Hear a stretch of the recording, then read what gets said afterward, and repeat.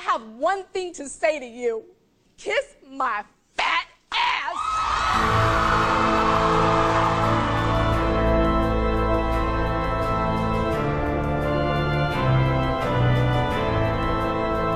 Hello, fellow mourners of diet culture. It is I, Emily Lubin. I'm the Grim Reaper and the host of this show. Welcome to season 3 of RIP Diets. We're tearing through the season on episode 5. The Discord group is popping off. Thank you to everybody who's been filtering in.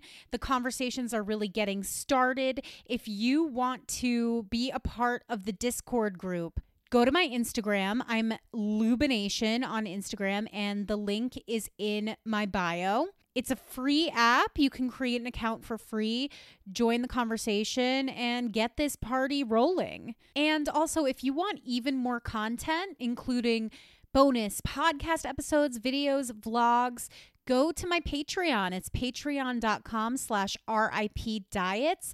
I'm actually filming a brand new What I Eat in a Day vlog today, and that's going to go up next week. And I'm getting back on my grind. So come join me on Patreon for an even more intimate look at my recovery and my life as a 30-something body neutral biatch living in New York City. I was actually so nervous for this week's conversation. I'm going to just get right into it this time because it is a long one. And I feel like you can hear it in my voice how nervous I was. I decided to have my big brother on the podcast to talk about his experience growing up in the same house as me, some similarities we had, and some differences. My brother struggled a lot with body image and his relationship with food, just as I did, but there were a lot of differences between us because of our genders and also because of certain limitations he had with food.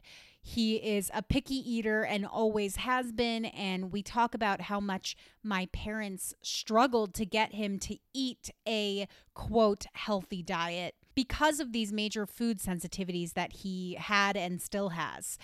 We also get into a little side conversation about setting boundaries with parents, which I have spoken at length about, and I feel it's very important, especially for people who struggle with disordered eating.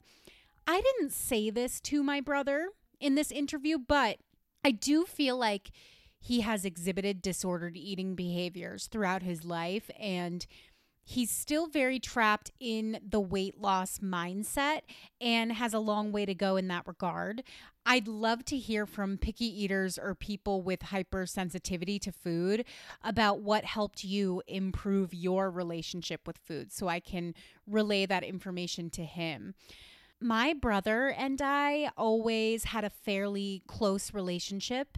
He was always really protective over me, and in classic middle child fashion, he kind of acted as a shield for me in a lot of ways, which we touched on. But my brother also spent a lot of time alone as a child, and even though I felt like my childhood was a little isolating, I realized that it was even more so for him. And he was battling a lot of this stuff internally, and I didn't know the extent of it at the time. I think this is, again, a side effect of being a boy who struggles with his body versus being a girl. Being a girl who struggles with her body, that's treated more like a national emergency, at least in my experience. And with my brother, it was more swept under the rug in a lot of ways and not talked about as much. It was really cathartic for me to have this conversation with him and nice to understand more what was going on with him at the time. So I will just give a warning. You know, we do talk a lot about his habits with food. We talk about dieting in this. My brother's still very much in that mindset. So if you're having a particularly tough time, you might want to save it for later. But if you feel like you're in a good place, I think it could be really illuminating to hear from not just a man who struggles with body image, but a man who is also a picky eater and has these sensitivities that I myself was very judgmental of when I was growing up. And I even apologized to him for that. And it's taken me a little bit of time to really understand the way that he struggles with food and how it's so different from the way that I struggled with food. So without further ado, let's dive into today's conversation with my brother, Matt. Milk and cereal. Milk and cereal. Milk and cereal. Cereal and milk. Milk and cereal. Cereal, cereal. Milk and cereal. Cereal and milk. Cereal and milk. Cereal and milk. Cereal and milk. Cereal and milk. Cereal and milk. Cereal and milk. Cereal and milk. Cereal and milk. Cereal and milk. Cereal and milk. Cereal and milk. Cereal and milk. I want what we need. Give them to the needy. Feeling kinda greedy. I keep them for myself. I keep them for myself. I keep them for myself. I keep them for myself. I keep them for myself. No, I keep them for myself. You guys, my guest today has known me since I was 0 years old, and I'm so excited to have him on the podcast. For longtime listeners, you've heard I've recorded a couple episodes with my sister, and now I have the absolute pleasure of sitting down with my older brother, Matthew. Welcome to the show. Hi, Emma. Great to be here. Do you have any memory? You're like 3.5 years older than me. Something like that, yeah. And you've known me since I was 0 years old, but do you remember me ever not being there, or was it just like I was always there?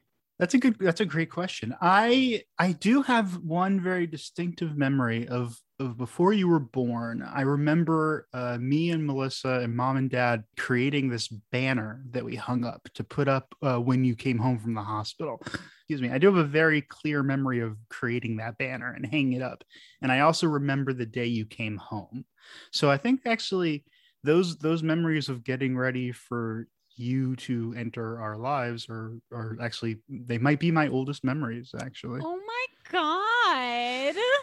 I've always been there. That's what I wanted to hear, pretty much. Because I figured. Like, thinking about a world existing before I was born gives me a little bit of agita. Like, it makes me feel, it's kind of like thinking about what it's going to be like after I'm dead. You know what I mean? Like, it's just a dark place that I don't really want to go to. I never really thought about it like that. I've always been really into history, that, and I always thought, I think internally, I always thought of the situation as like everything in the past has just been the world setting itself up for me to enter it. Which is really so narcissistic.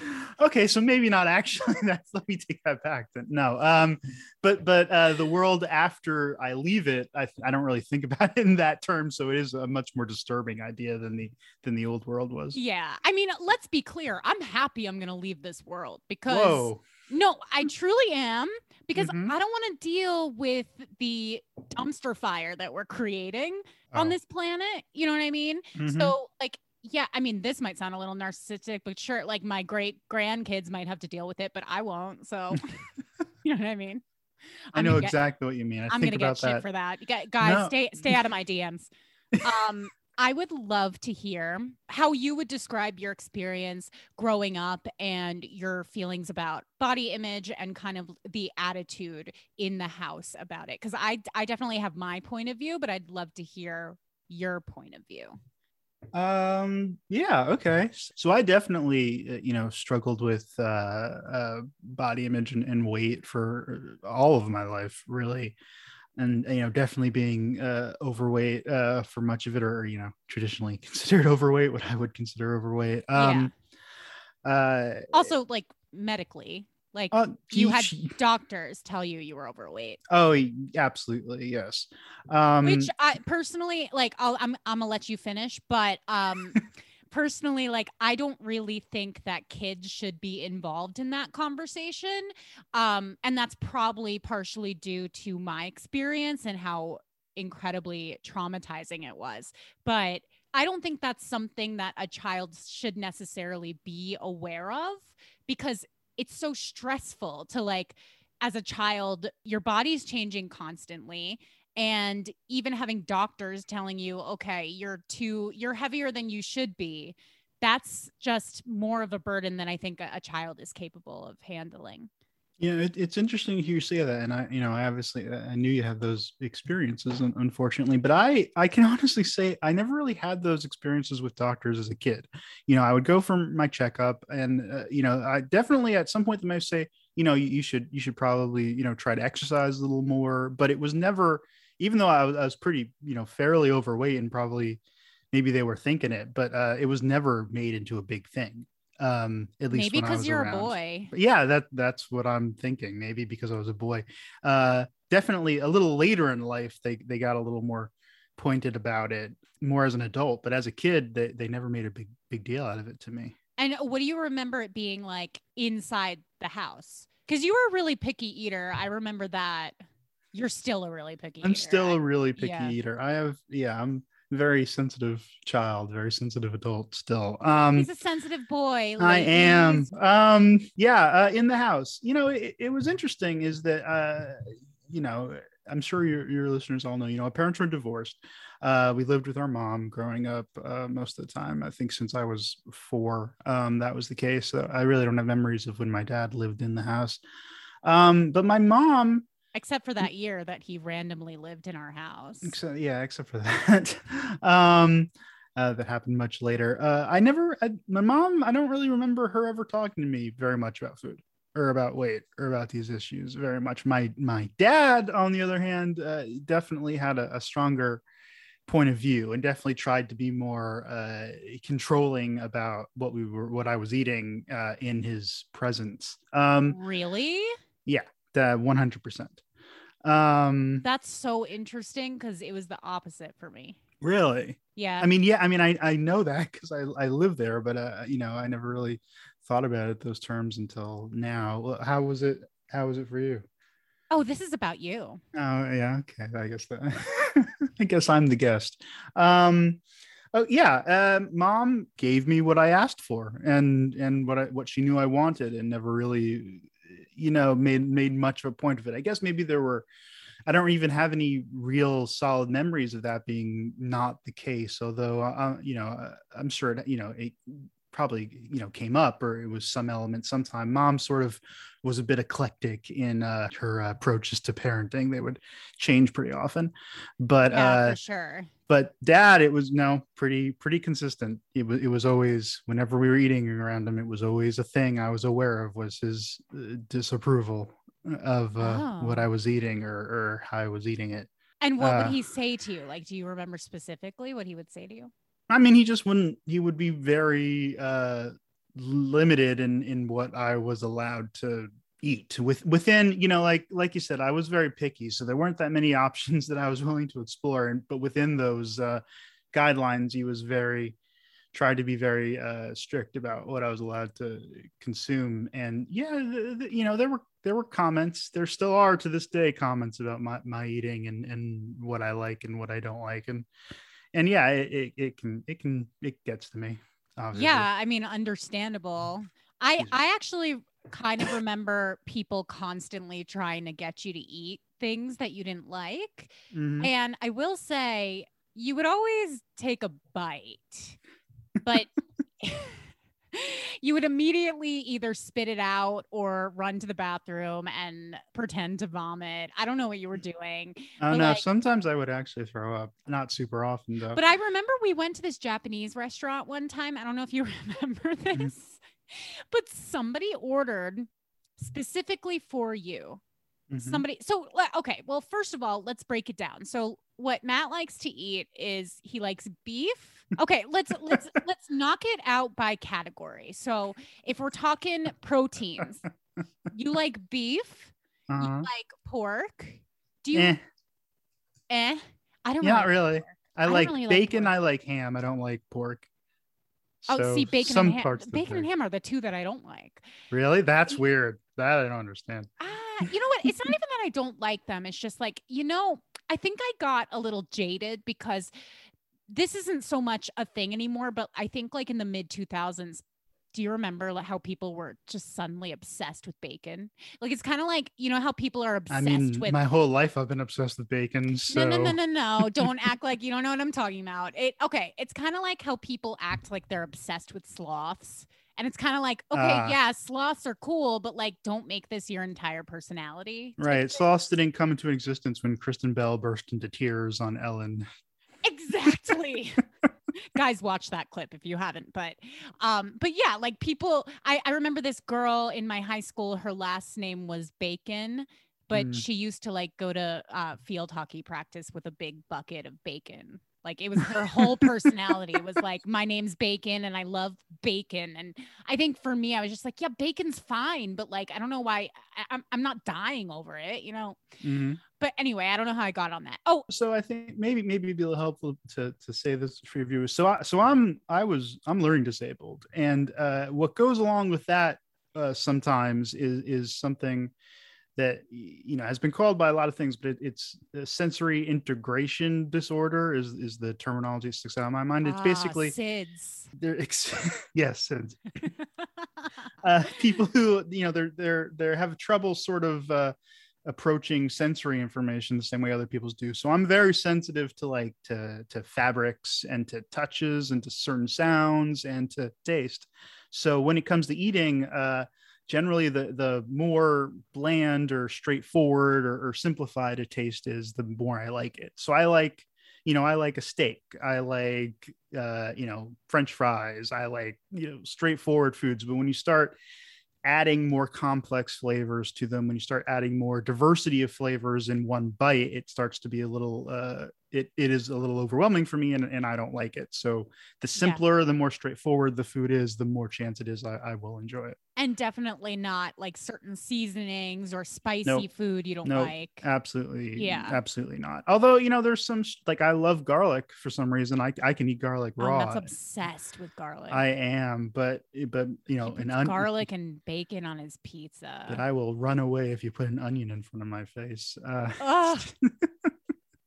I do. Garlic and bacon pizza is my go-to pizza. It's disgusting. It makes pizza not taste like pizza, which is, not my bag. But I disagree. It's fine. Agree to disagree. I'm obviously right because I don't have the disorder. That's fair point. Yeah. Right. Okay. You're the control. Yeah. Okay. So what I was saying before was I remember being at this Japanese restaurant, and I guess somebody figured, oh, he likes beef and like he doesn't like too many complex things, and he doesn't like sushi, because you never ate sushi, right? No. I didn't think so. So basically somebody ordered you these beef wrapped scallion things. Like it was basically like a bunch of scallions wrapped up in a piece of beef. You remember this? And you wouldn't eat it. You refused to eat it.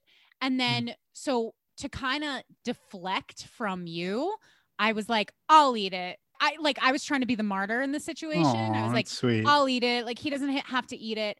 I put one of those in my mouth, and I hate scallions, and I still ate this, and I immediately ran to the restroom and threw up.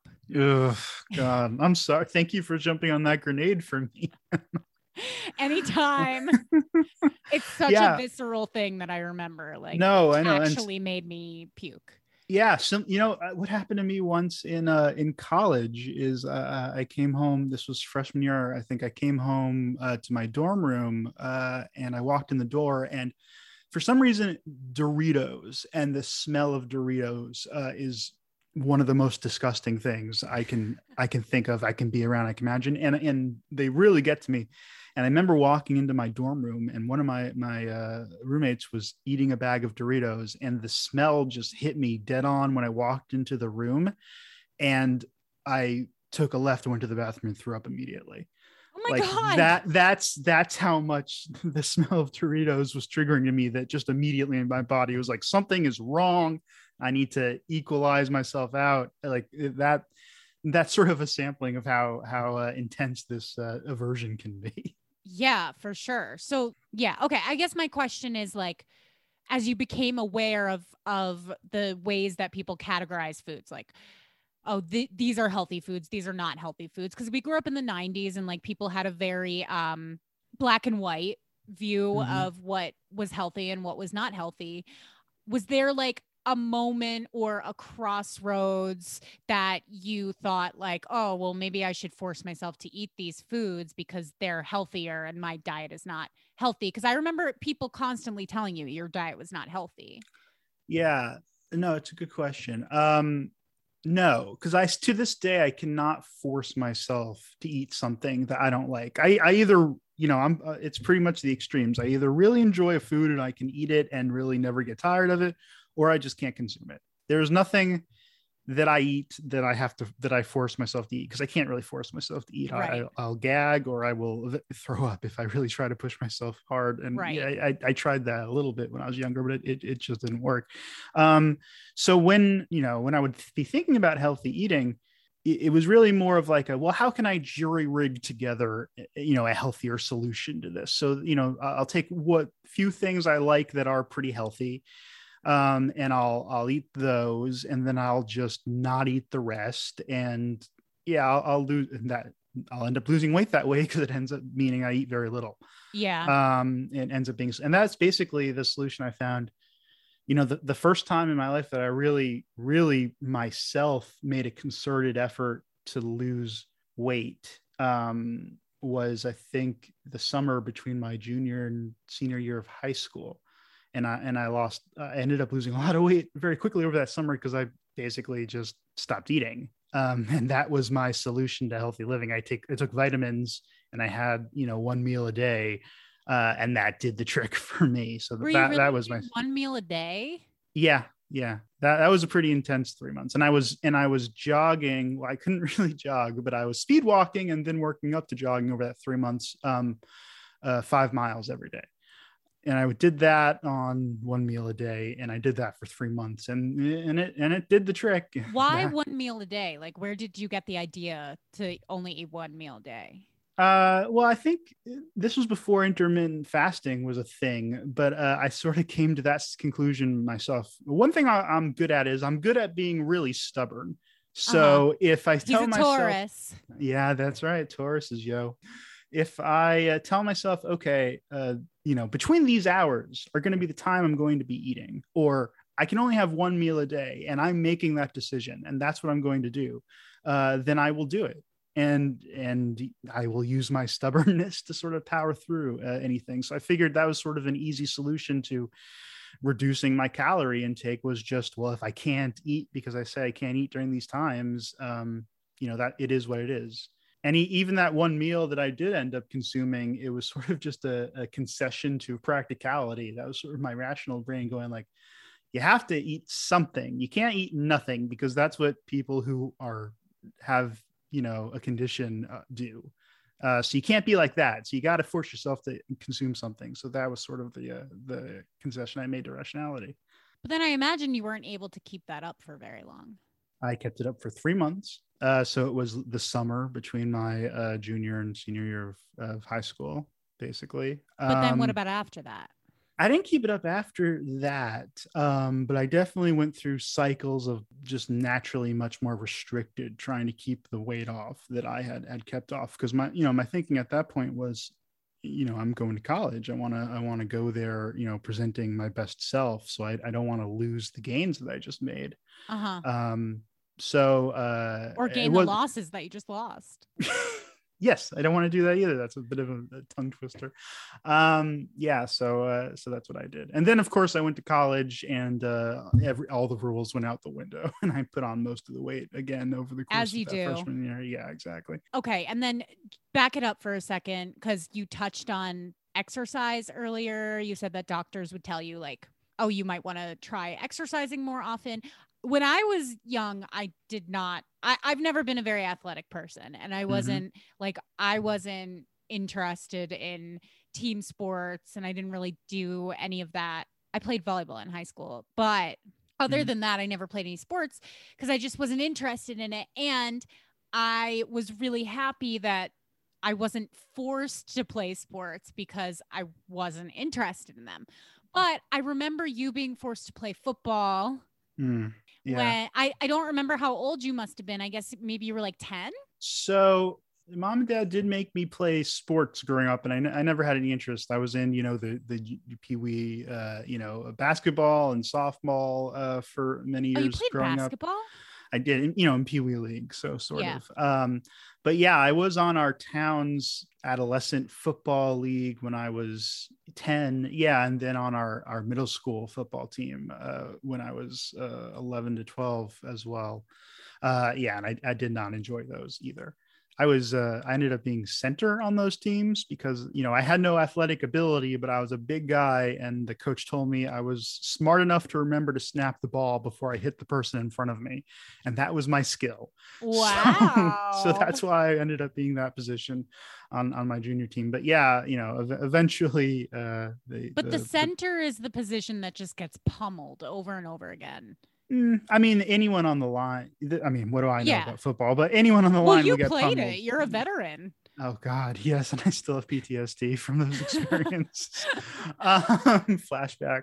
But did you tell mom and dad that you hated football? Oh, of course, they knew I despised it. They didn't care. Or they didn't seem to indicate that they cared. Maybe they cared, but they wanted to force me to do anything. But anyway, then they eventually stopped forcing me, and I stopped doing sports. Actually, talking about sports, I think maybe playing. I can actually pinpoint a moment when was the first time I really thought that like maybe I need to get in better shape.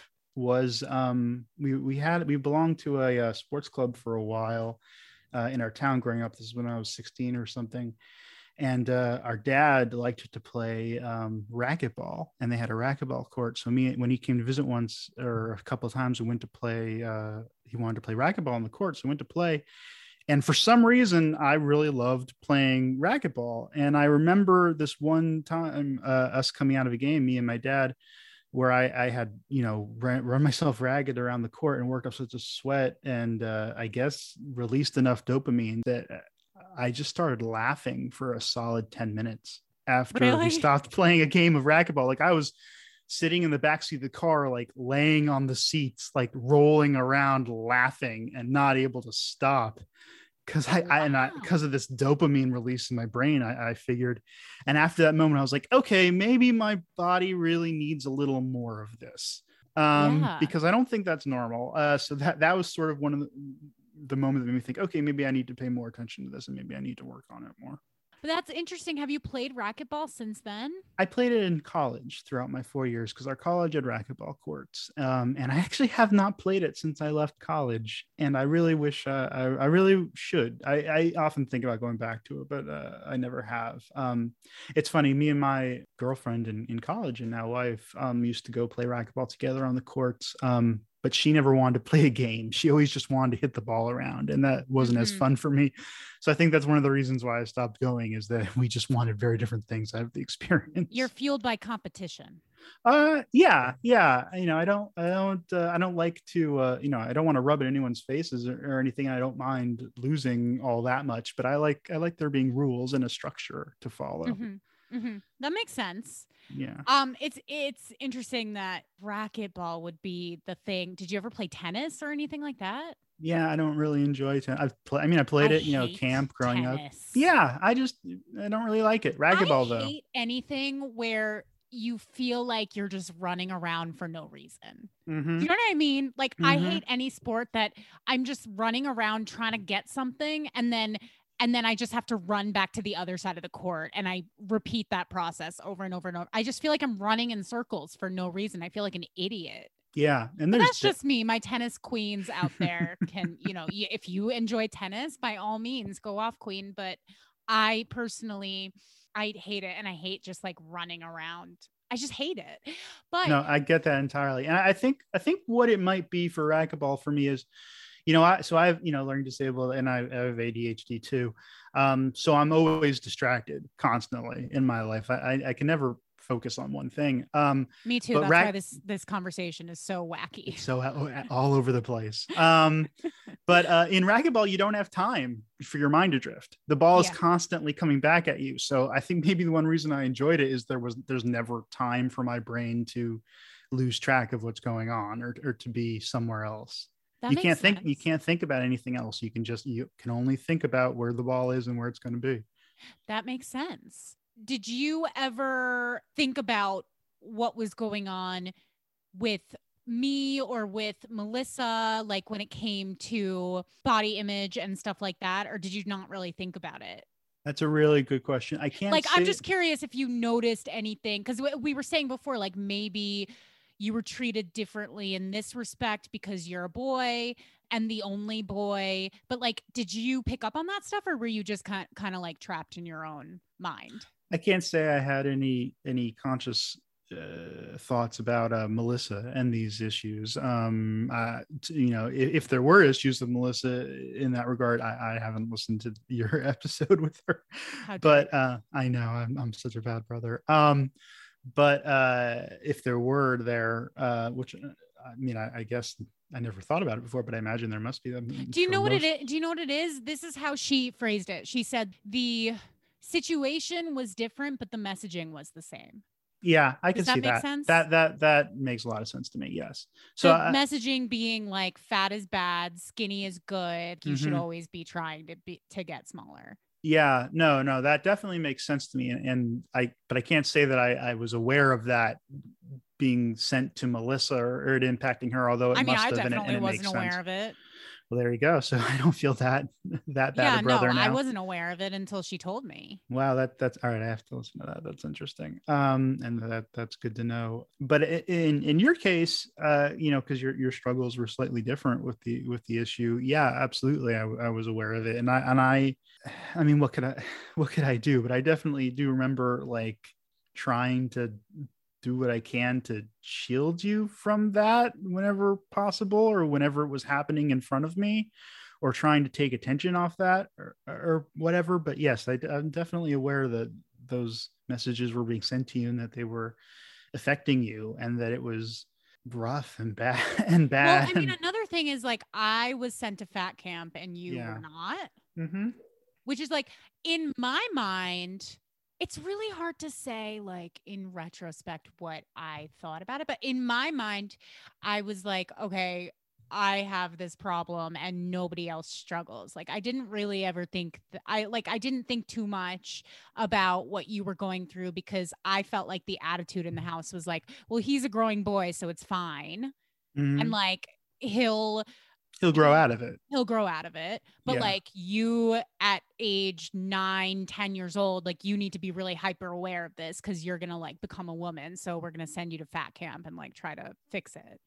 That's what I felt the attitude was. I think you're absolutely right. And I think that makes sense, you know, aligning with my own memories of it, which is more like my weight for me was mostly, you know, other than, like I said, you know, interaction with my dad was an internal struggle and yours was an external struggle. This was, you know, something that I felt bad about and definitely thought about for my own sake, but that was pretty much it. No one else talked about it really. Right. Were you ever angry about being forced to do things that you didn't want to do? Being the stubborn person that you say you are? I was definitely angry about doing sports. I didn't enjoy them. I didn't like them. They weren't good experiences. I was definitely aggravated about the way my dad would talk about food and the way, you know, he would make me feel about eating issues or whatever. And I was mad at myself, you know, and I've largely gotten over that, but it's still there in my mind very often is like, why can't I be normal? Why can't I eat this salad? Like, why does this have to be so difficult? Why can't I just be like everyone else in this regard? And that still sticks with me. You know, eventually, you know, getting older, coming to peace with who you are, like it gets better, you know, and you make peace with your differences. But yeah, it was definitely, you know, I was pretty depressed about it for a lot of the time growing up. And it was sort of that of why can't I be like everyone else? That weighed on me. But like I said, like that was an internal struggle. Like I tried very hard to not, you know, inflict those concerns I had on other people. I thought these were my struggles. They're for me to handle. And I don't want to put that on anyone else. I need to hold that in and keep to myself about it. That must have made you sick though. Yeah. I was pretty depressed and pretty lonely a lot of the time growing up. I wonder if I teased you relentlessly for your sensitivity I think I probably didn't understand it. I mean, okay, I'm not going to say probably. I think I definitely didn't understand it. Mhm. I thought you were just being a drama queen. Yep. So I wonder if I'm sorry if I teased you for it. Oh no, you 100% did tease me. You did, but I was never. also okay for the listeners. I know like I'm a very empathetic, kind person, but I did used to be really, really sassy.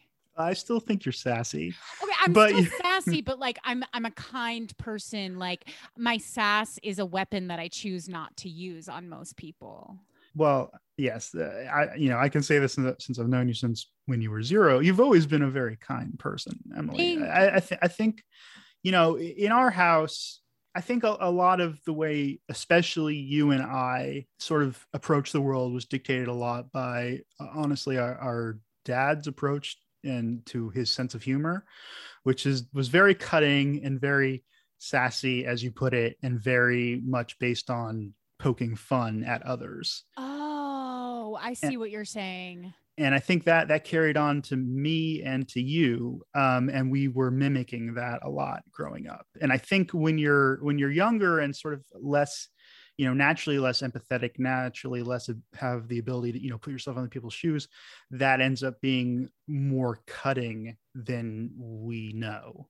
And I think that's what you're talking about, and what we both experienced to some extent. Can you be a little more specific? I I know what you're talking about, but I just, So I remember being little, and like I said, I'm really into history. I'm really into the world, and it even was when I was a kid. But I was learning disabled, so sometimes those two things ran into each other. Like, yeah, I was having a discussion at the dinner table once when I was 8 or 7 or 9, somewhere in that range. And we were talking about something, and I was talking about the world, trying to sound smart and knowledgeable as a kid does. And I called Thailand. I called it Thailand because it starts with a TH. See, and you laugh. And my dad just pounced on that, and so did, and started laughing at it and poking fun at me about calling the country Thailand. And then so did you, and everyone, and you and him especially, and then Mom and Melissa giggled and laughed at it. But that sticks with me to this day, and it makes me a little self-conscious about issues like that. Because you felt bad because you were just trying to read the word as best I could, and it starts with a TH. That makes a th sound. It makes total sense. It makes total sense. What's funny is that the dad visited me a couple months ago, and he referenced that and laughed at me about it. Oh shit! And like, still in the back of my mind, I was like, whatever. What do you say? What did you say to him? Did you say anything? What is there to say? Like, okay, well, like, but the thing is, I know that you've been to some therapy, and I wonder if your therapist has talked to you about the ways that you can have a constructive conversation with your parents about the things that they do that bug you without getting overly emotional or blaming them. Or like, I think there is a way to talk about these things and to be like, that really hurt me when you did that, without it being an attack on that person. No, I've never had a discussion like that with a therapist. I've definitely, like I said before, growing up, I sort of always internalized a lot of these issues as like, I don't want to talk about them. I don't want to address issues. I just want to bury and repress and go and be by myself and not face these things. Was the thinking like, I must be too sensitive? Like, I'm being sensitive about this, I need to deal with it? No, the thinking was more that everyone else has got their problems and I don't want to add to them. You don't want to be a burden. I don't want to be a burden. I just want to, if everyone else is dealing with their own shit and dealing with their own problems, if I just go to my room and cry or, punch myself in the arm or whatever for long enough, I might still be miserable at the end, but at least I haven't spread that misery to other people. And like, that was the last thing I want to do is to negatively impact anyone else. Okay. Well, that's really sad because that's not something that you should have been worried about because you were the child in this situation. But I'm more talking about like, as an adult, are you able to set those boundaries with your parents? our parents? Like, are you able to say like, hey, let's not bring up the Thailand thing anymore? Cause that's like, it annoys me because that is from a time that I couldn't read. And you know what I mean? Like, do you Yeah. think there's value in just squashing it so that it doesn't become a thing again? It's funny. Definitely growing up, I have issues with our parents, and I've definitely had, come to head moments with both of them where I've maybe not sometimes thoughtfully, I think, but sometimes less thoughtfully and more, shotgun style approach, sort of come to head with these issues with them. And I think I've worked through them with whatever issues I had with our mom a lot over the time. And I used to carry, a fair amount of anger and resentment toward her that I haven't really felt in a very long time. So that's because I sort of had these moments where I said how I was feeling, and she sort of she felt, here's the best way to put it. She felt bad about it, and the fact that I was going through these things and they could have that effect on her, and they could sort of hurt her knowing that they were happening, really sort of helped me to move past all of that. Alternatively, I've sort of had these moments with my dad where they sort of roll off his back and he doesn't really acknowledge or appreciate or is visually or emotionally impacted by it. So those issues sort of still persist because of that. Okay. We don't have to talk about this anymore. Okay. I'm just curious. You're the host. I'm just curious because I'm curious how you deal with those things when they come up now, because I think like now you're an adult and you have more autonomy and you know how to use your voice more effectively. You know what I mean? So I'm the only reason why I was asking is because I'm curious if you found that just squashing something like telling somebody how you feel is a more effective way to go than to internalize things. I think my approach right now with dad is whenever he touches on one of those third rails, and I'm older now. So the stuff that, really affected me when I was younger, maybe just doesn't really anymore. So that helps too. It's just sort of, I've gotten over it or I've worked through it myself. But also, as an adult, I'm much more, my approach with dad on these issues is often just whenever he starts to do it, I just look at him and go, okay, stop. We're not doing this. We're not talking about this. This is done. Let's move on. And then I think he sees in my eyes that he better listen to me or else things can go in a bad direction. You assert your dominance. That's one way of putting it. Yeah. Well, if you want, I can send you some emails that I've sent to people as templates if you want to set boundaries. Ooh, Emily is the badass. I like that. I'm really tough. Yeah, no, you are. You've always been really tough. I remember you were tough from the moment you came home one day, but I remember us being little and being in the house together and me going crazy because you were so tough and so stubborn and so self-assured that there'd be times when I'd be like, Emily, the oven is on. Please stop playing by the oven. You're going to hurt yourself. But you would be so stubborn about like, no, you told me not to play here, so I am going to play here. And I'd be like, if you please, tell me Emily, not to do something, that makes me want to do it more. Please, Emily, for the love of God, get away from the oven. But you wouldn't listen. I haven't been burned by an oven yet. I know. Yeah, that's true. You're very capable. Yeah, but what I mean is like, I'm really tough when it comes to this stuff. Like I actually think you do too. I have a very like strong sense of independence. So I think like when things come up that like make me feel uncomfortable, and I don't think it was always like this. I think it's something that I developed, but I think I don't have as much of a problem, I guess, setting boundaries, if like we're using the therapy speak, because I'm such an independent person that like it would offend my sensibilities to do anything else, if that makes sense. No, it makes perfect sense. And I'm really glad. And I just think it's really important. Like, I think when you like, even as you're an adult, you think, oh, okay, well, like I'll just grin and bear it. And then I only have to see my parents like X times a year. I mean, I see my parents quite often, but you don't live near us. before I saw Dad last month. Yeah, I haven't seen him for over 2.5 years. I know. I I haven't actually, seen you in that you and I long. haven't seen each other for over 2 years. Yeah, But that's like because of COVID because and the world fell apart yeah, for a because the while. world fell apart. Yeah. But you know, I think like people put this off because they're like, oh, I have these problems with my parents, but it's fine. Like I'm an adult. We don't live in the same house anymore. I don't really have to say anything. I'll just grin and bear it when I do have to see them. But I just think that makes that negative feeling fester for longer. And then every time you see them, it's not going to be fun and it's not going to be nice. It's not going to feel how it should feel to be with your family. Yeah. No, Like I I'm a mean, big fan of squashing shit, you know, right then and there. yeah, no, I hear you, and I think you're absolutely right. Obviously, I'm glad that you have that outlook and that perspective, and I think it's the healthy one. Oh, thanks. Yeah, no problem.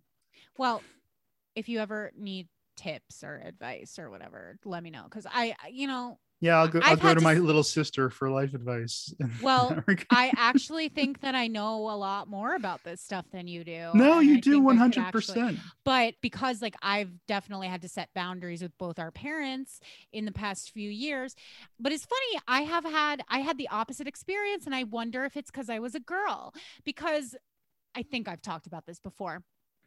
When you grow up and one parent is like kind of unreliable, and for me that was our mom, like I never had a like the best relationship with our mom Mm-hmm. growing up, and I was always like really wary of her and just honestly kind of scared of her. Mm-hmm. I really idolized our dad, and to me our dad could actually do no wrong. Like he Mm-hmm. was like kind of a god to me for a long Mm-hmm. time, but it was only because I needed somebody to be the reliable person. And I th- later on I realized there were so many other issues that I never really thought about or addressed or anything because I was putting him on this pedestal and thinking he could do no wrong. But it sounds like it was the opposite for you. I just find that interesting. No, no, it actually wasn't. That's 100% how I felt growing up. You're right. That's why, I had a lot of resentment and anger to our mom, and she had her issues, and yeah, in a lot of ways she was unreliable, or a powder keg waiting to go off, or various issues. And yeah, in my mind, for much of the time growing up, dad was on a pedestal. Dad was the reliable one. Dad was the together one. Dad was the rock sort of, and the one who does the cool stuff, who has the cool stories, who always, he brings the life to a room when he's in it. Like he can make everyone, smile and laugh and stuff. But getting older, that did start to change, and I think that changed because I started having realizations about, like, well, that's not really fair, because mom was the one in the house with 3 kids, Mm-hmm. and taking care of them by herself a lot of the time, for years and years and years, and having to deal with this shit day by day, whereas dad got to swing in one day a week, every other weekend, do all his parenting work in that burst, and then go off and do other stuff, where mom Mm-hmm. had to stay there. And that, that's not something you can really comprehend as a kid exactly, or rationalize. But getting older, when step back and looking at it, like, yeah, mom is just a person who gets worn down by things and who has to deal with this shit, and it takes a toll, and it took a toll on her. And it wasn't fair how I idolized one and sort of almost demonized the other sometimes, because of Yeah. because of them being human. You're absolutely right, and I definitely, I went through the same thing. So then what you're saying is like at some point the bubble burst for you and you kind of like it switched your perspective and your Yeah, attention was more focused on dad. that's Yeah. exactly right. Like I said, Then I guess yes, it's exactly the same as what I was saying. yeah, I definitely, the way I feel about them these days is sort of inverse of how it was growing up. Yeah. Oh, Mm. seriously. Okay, to circle back a little bit, I'd love to know what is your relationship with food right now, and like how do you think about your body now? Like, do you have a healthy relationship, would you say, with food and body?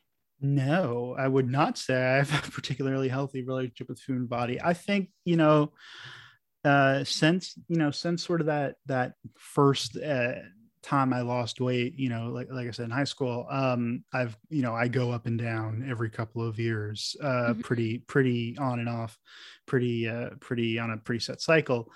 And it's not a particularly healthy way of going about Well, things. can I tell you, and I'm sorry to interrupt, but can I tell you that is so incredibly normal and incredibly like the process of That's that. the only time I've ever been called incredibly normal. Thank Congratulations. you. Thank you. You no, but really like most people who go on their first diet, the first diet works incredibly well and it's just like weight falls off of you. I mean, it was the same for me in college, like weight just fell off of me. It's like I was doing stuff, but looking back it's like, wow, I barely had to do anything. And then after that, it becomes harder and harder because your body is readjusting to, it's called food insecurity. Mhm. So your body's not receiving on a constant basis what it used to be. So now it's going into panic mode. And now every time you go on a diet, it thinks you're in a famine. So Mhm. the every diet after the first diet is not going to be as effective. And it makes it that much easier to put weight back on. Yeah, no, that you're absolutely right, and that's definitely been my experience. I think right now, I'm on another trying to lose weight sort of cycle right now. I do for the past couple of, I guess for the past decade, whenever I've wanted to lose weight, I do a low carb approach, which Yeah, very popular. it's popular, and I don't know, how much the science checks out. I don't, I know things change every couple of years about what our thoughts on that. But Oh, for try me, every other month. yeah, seriously. But for me, what works well is, like I said, I can be really stubborn and I work really well setting rules. So low carb works for me because it cuts out the vast majority of the things I like to eat a lot. Yeah, but that And worries me. That worries me. Okay. And on this podcast, also, we talk about intuitive eating. I'm a huge hmm advocate for intuitive eating. hmm This is one of those cases, like I've said before, I'm not, I think intuitive eating is right for most people, hmm but I'm not going to say that it's right for everybody. I mean, first of all, I'm not going to say that an 80-year-old man who's on dialysis in the hospital should be an intuitive eater.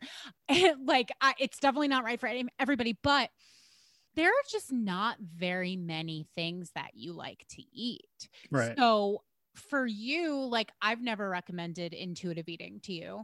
I don't know if that would work for you. And when I say work, like I don't know if that would establish like a healthy relationship with food for you because there's just not many things that you like to eat. hmm So it would Yeah, be that really hard. Like what I'm saying is I understand why it's really hard for you to not have rules cuz mhm. like at that point there's only like 20 things that you like to eat.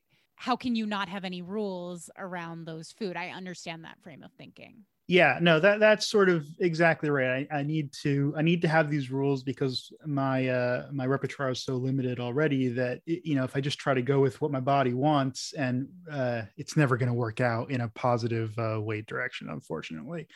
I really try to, so I'm pretty strict during most of the week. I usually end up having, and I know some people don't like this terminology, don't like this idea, but it works well for me, a cheat meal once a week, where I can sort of have the stuff that I sort of limit, and that sort of keeps me from going crazy or getting too big on cravings or whatever. And it works for me. It's yeah, that's sort of what I'm doing right now.